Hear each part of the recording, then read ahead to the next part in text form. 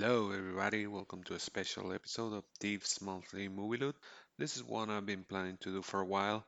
Here, instead of talking about the usual loot of films I've seen during the week, I'm going to talk about a specific scene from a film I love and break it apart, analyze it, and see why it works. As I was brainstorming with this, I had a lot of ideas on what film and what scene to start with and narrowed it down to two options, but considering this is the first of these special episodes, I thought it was best to start where things started, at least for me. The scene I'm going to analyze is John Doe's surrender from David Fincher's Seven. When I said this is where things started for me, I mean that Seven was one of those films that really blew me away and showed me that films could really do things differently and sweep the rug from under your feet in terms of shock and surprise. I saw Seven back in the day, I think it was 1995, but was on video. A mixed group of friends met at a house for a movie night, and one of us, I don't remember if it was me, chose Seven. And I remember most of us were really into it, were on the edge of our seats all through the film, but when that whole last act unfolded, it was just boom, unbelievable. Everybody was blown away by it. The film stuck in my mind since I've seen it dozens of times afterwards, and to this day, I consider it my second favorite film ever. Now, I must warn you right now, this will be an in-depth discussion, so the film will be spoiled. If you haven't seen Seven, I strongly urge you to turn this off and go see it now. As of now, it is streaming free on Fubo, Showtime, DirecTV, and Sci-Fi. See it, I assure you, you won't be disappointed. So, let's begin. Do you like what you do for a living? These things you see? You have to wear blinders sometimes. Most times. Detective William Somerset is looking for a way out. You're retiring. 6 more days and you're all the way gone. So how long have you lived here? Too long. Detective David Mills is looking for a way in. We'll be spending every waking hour together from now until the time I leave. I'll show you who your friends and enemies are. Look, I've worked homicide 5 years. Not here. Now, Ladies and gentlemen, we have ourselves a homicide. they're caught in a game. No fingerprints and no witnesses of any kind. Nope. About the only thing we know about that guy right now is he's totally insane. Where the price of sin is death. There are 7 deadly sins. Gluttony, You're going to come take a look at this. greed, No one touches anything. sloth, wrath, pride, lust, and envy. 7. You can expect 5 more of these. Body was found on Tuesday morning. I hate this city. We're gonna get who did this. This will be the very definition of swift justice. There are 2 more bodies, 2 more victims. This guy's methodical, exacting, and worst of all, patient. He's laughing at us. He had a gun.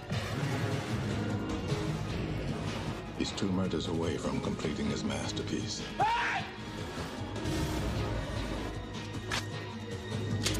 Let's finish it. Brad Pitt, Morgan Freeman, Gwyneth Paltrow.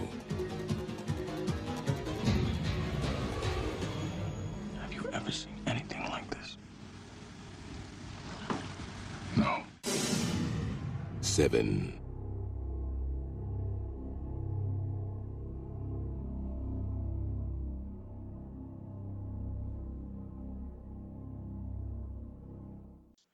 Wow. Just to give a bit of a background on the film, Seven follows Mills and Somerset, played by Brad Pitt and Morgan Freeman, two newly paired detectives that are tracking down a serial killer that's using the 7 deadly sins as a motif for his murders.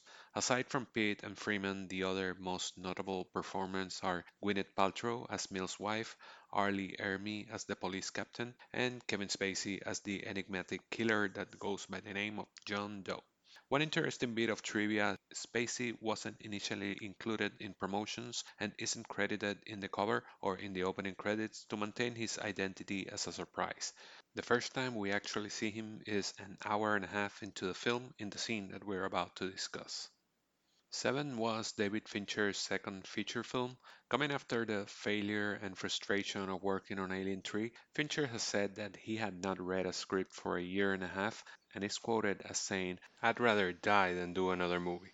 Remember, he comes from being a music video director.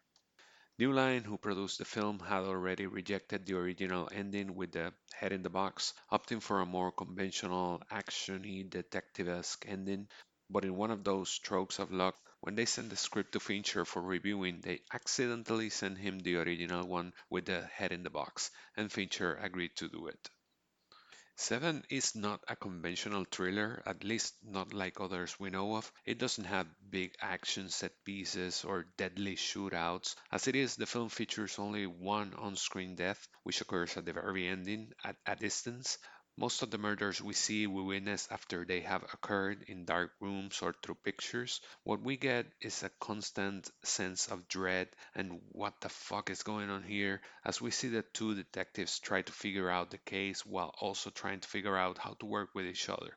The film features a lot of moments of conversation between them, which are peppered by an uneasiness and awkwardness since they don't like each other at first, but the constant all throughout is that dread, that sense that things aren't quite right with this case or in this city at all. The film does have two notable spurts of action. One when the police raids the apartment of Victor, who we find out is one of those victims. That is one scene that still gives me the creeps every time I see it. And the second one is when Mills and Somerset happen to find Doe's apartment just as he's arriving, which results in a crazy chase through building floors, windows, fire escapes, rain, and alleys. However, the third spurt of action is the one I want to talk about, and that's the scene when John Doe calmly walks into the police precinct and surrenders himself.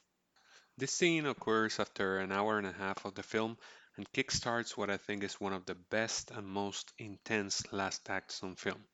In analyzing that scene, I'm going to talk about three things. First, setup.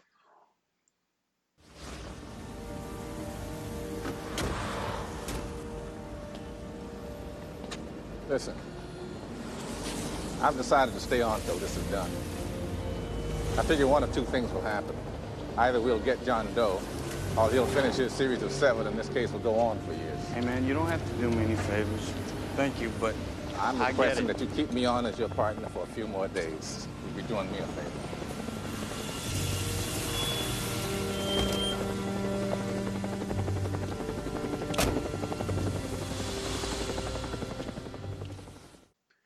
Remember I mentioned that one constant in the film is the perennial dread and uncomfortability? Well, one of the ways Fincher conveys this is through rain and darkness. Most of the film takes place in dark rooms and alleys with a never-ending rain falling all the time.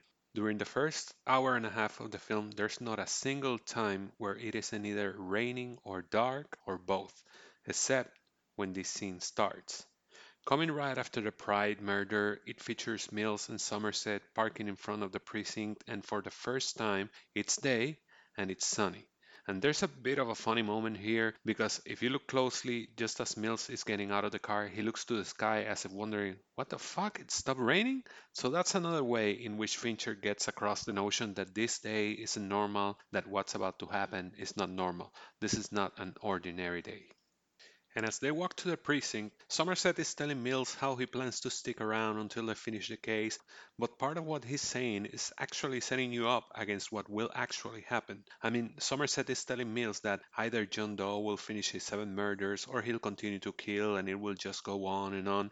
But when you think of what will happen, that he's about to surrender when we haven't seen him quote unquote finish his masterpiece, it's great because it sweeps the rug from under you and helps to heighten the surprise.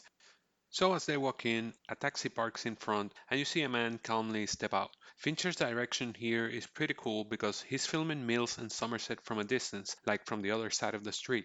So when the taxi appears, it parks right in front of us, and when the guy steps out, by the way, he's filming close to the ground so we can see his face. But when the guy steps out, you immediately perk up. Something is going to happen here. The combination of that dread and the body language of that man as he steps down is unmistakable. Then the scene switches to the inside as Mills and Somerset are walking in and they're walking past the front desk. And here, there's another interesting bit that will probably pass unnoticed the first time around, but on repeated viewings can make you go, holy shit. As Mills passes by the front desk, someone hands him a note telling him his wife called. Get yourself an answering machine. Hey, we're here. Your wife called before. Get yourself an answer machine. Again, on a first viewing, you wouldn't even think of that message. But once you know what happened, it makes you wonder under what circumstances did she call Mills? Could he have helped? As a matter of fact, during the next scenes, there are three passing mentions of Tracy, including this one, which is way more than she's mentioned or brought up during the rest of the film. The second one is when they're talking to those lawyer, my wife doesn't even have cable. And the third one is when he's with Somerset shaving their chest. I keep coming home late, my wife's gonna think something's up. So it's an interesting way to remind you that this guy is married, he has a wife. As Mills and Somerset head for the stairs, you see the man walking behind them, limping and talking to them. Detective, detective. But he's speaking in such a meek, low voice that they don't even pay attention to him until he goes, You're looking for me. boom, and that's when the camera focuses on him and you see his bloody hands and shirt. Once again, that dread kicks in and that sense of what the fuck is going on here kicks in because you're wondering what is happening. What is this man going to do? Is he going to kill someone? Does he have a bomb? Why is he surrendering? Another interesting thing is those screams. The detectives don't pay attention to him until he screams. Obviously, he was behind them and was speaking with a low voice, but it also seems like a bit of a pre-reference or foreshadowing to something that John Doe says later. Wanting people to listen, you can't just tap them on the shoulder anymore. You have to hit them with a sledgehammer, and then you'll notice you've got their full attention. To me, this moment is representative of that in how people don't even notice this man with blood all over his hands and clothes until he screams. There's that nod to the apathy theme that's all through the film that people just don't care, don't notice the person next to them. Obviously, you all know that nothing happens here. Doe only asks for his lawyer and is arrested, but the tension of that scene as Doe puts out his hands and everybody goes crazy, just like the audience, they don't believe this is happening. The intensity of Mills as he goes down, down, down, as Somerset asks for everybody to step back and all the officers are scrambling. There's also another subtle hint of the things to come, because Doe says to Mills, I know you. But with everything that's happening, this is a comment that pretty much goes unnoticed. We later find out why he said that, and when the poor police officer is putting the cuffs on him, you see he ends up all covered in blood, which adds to that sense of wondering what the heck is going on here. All of those elements add up to a perfect setup for the scene as well as the things that will happen in the next half hour. In addition to the setup, the second thing I want to talk about is direction. As far as Fincher's direction goes, I already mentioned a couple things in the previous part, but he does a great job of handling the camera, from the way he shoots John Doe as he steps out of the taxi, from the waist down, not showing his face just yet, to the way that he shoots him from back as he walks behind Mills and Somerset. That approach just adds to the mystery and tension of the scene. The guy is so close, right behind them, what is he going to do? There's a great take as Mills and Somerset are walking up the stairs just when Doe is about to scream that puts the detectives in the foreground in the stairs and Doe in the background still blurry right as he screams. It's a great shot that changes as the detectives focus on him and the scene changes to a zoom or close up of Doe with his bloody hands out saying, You're looking for me. It's great because Fincher is revealing the killer to the audience at the same moment as he does to the detectives, and that view of Doe from a distance, blurry, to the zoom close-up, along with the chilling scream, is probably one of the best bad guy reveals I can think of. It's worth mentioning the excellent use of the score from Howard Shore. His score is not intrusive but carries that sense I've mentioned over and over of constant dread, and the way the music swells up as the scene progresses is perfect. In addition to the setup of the scene and Fincher's direction, the last thing I want to talk about is the performances. In my opinion, not enough is said about the performances of this film, at least from Pitt and Freeman. I remember that Pitt was a bit dissed back in the day for his performance, but I think he's excellent all through. He perfectly carries that young intensity and cockiness, which is juxtaposed with Somerset's more introspective and world-weary demeanor. All of that is seen on this scene too, as we see Somerset pondering the possibility of staying until the case is solved, while Mills is assuring him he doesn't need to do that he doesn't need his favor. After all, he's Serpico, you know? Once again, we see those qualities of the characters and the performances the moment that Doe screams and surrenders himself. Mills immediately jumps up and draws his gun, while Somerset just looks confused and befuddled while trying to protect the people around. What's your fucking move? On the fucking floor.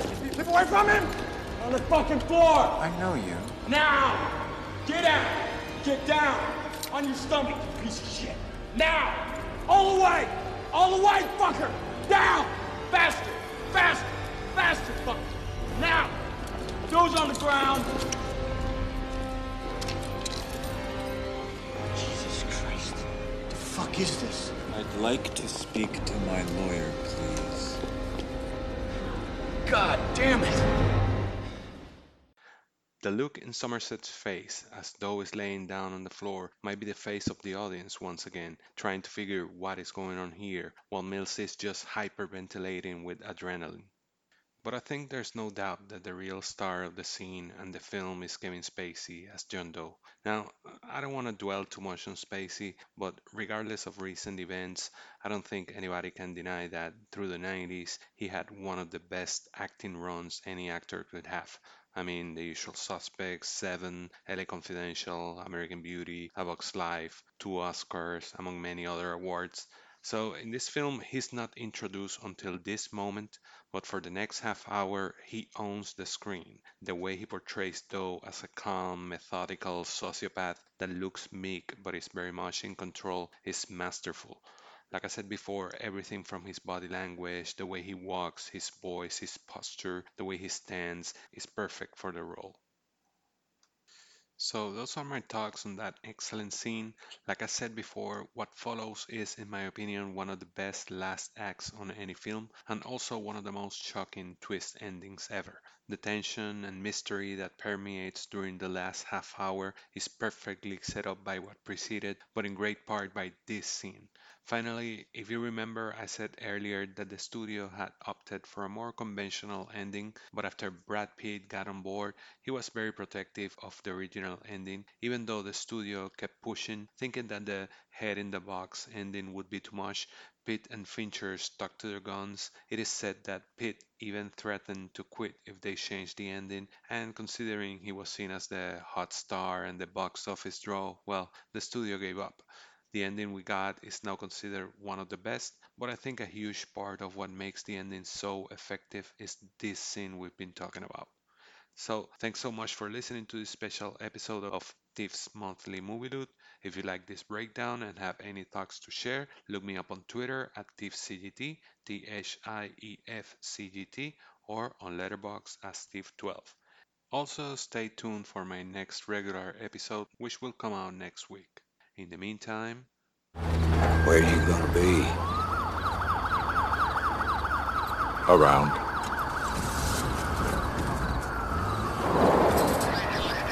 I'll be around.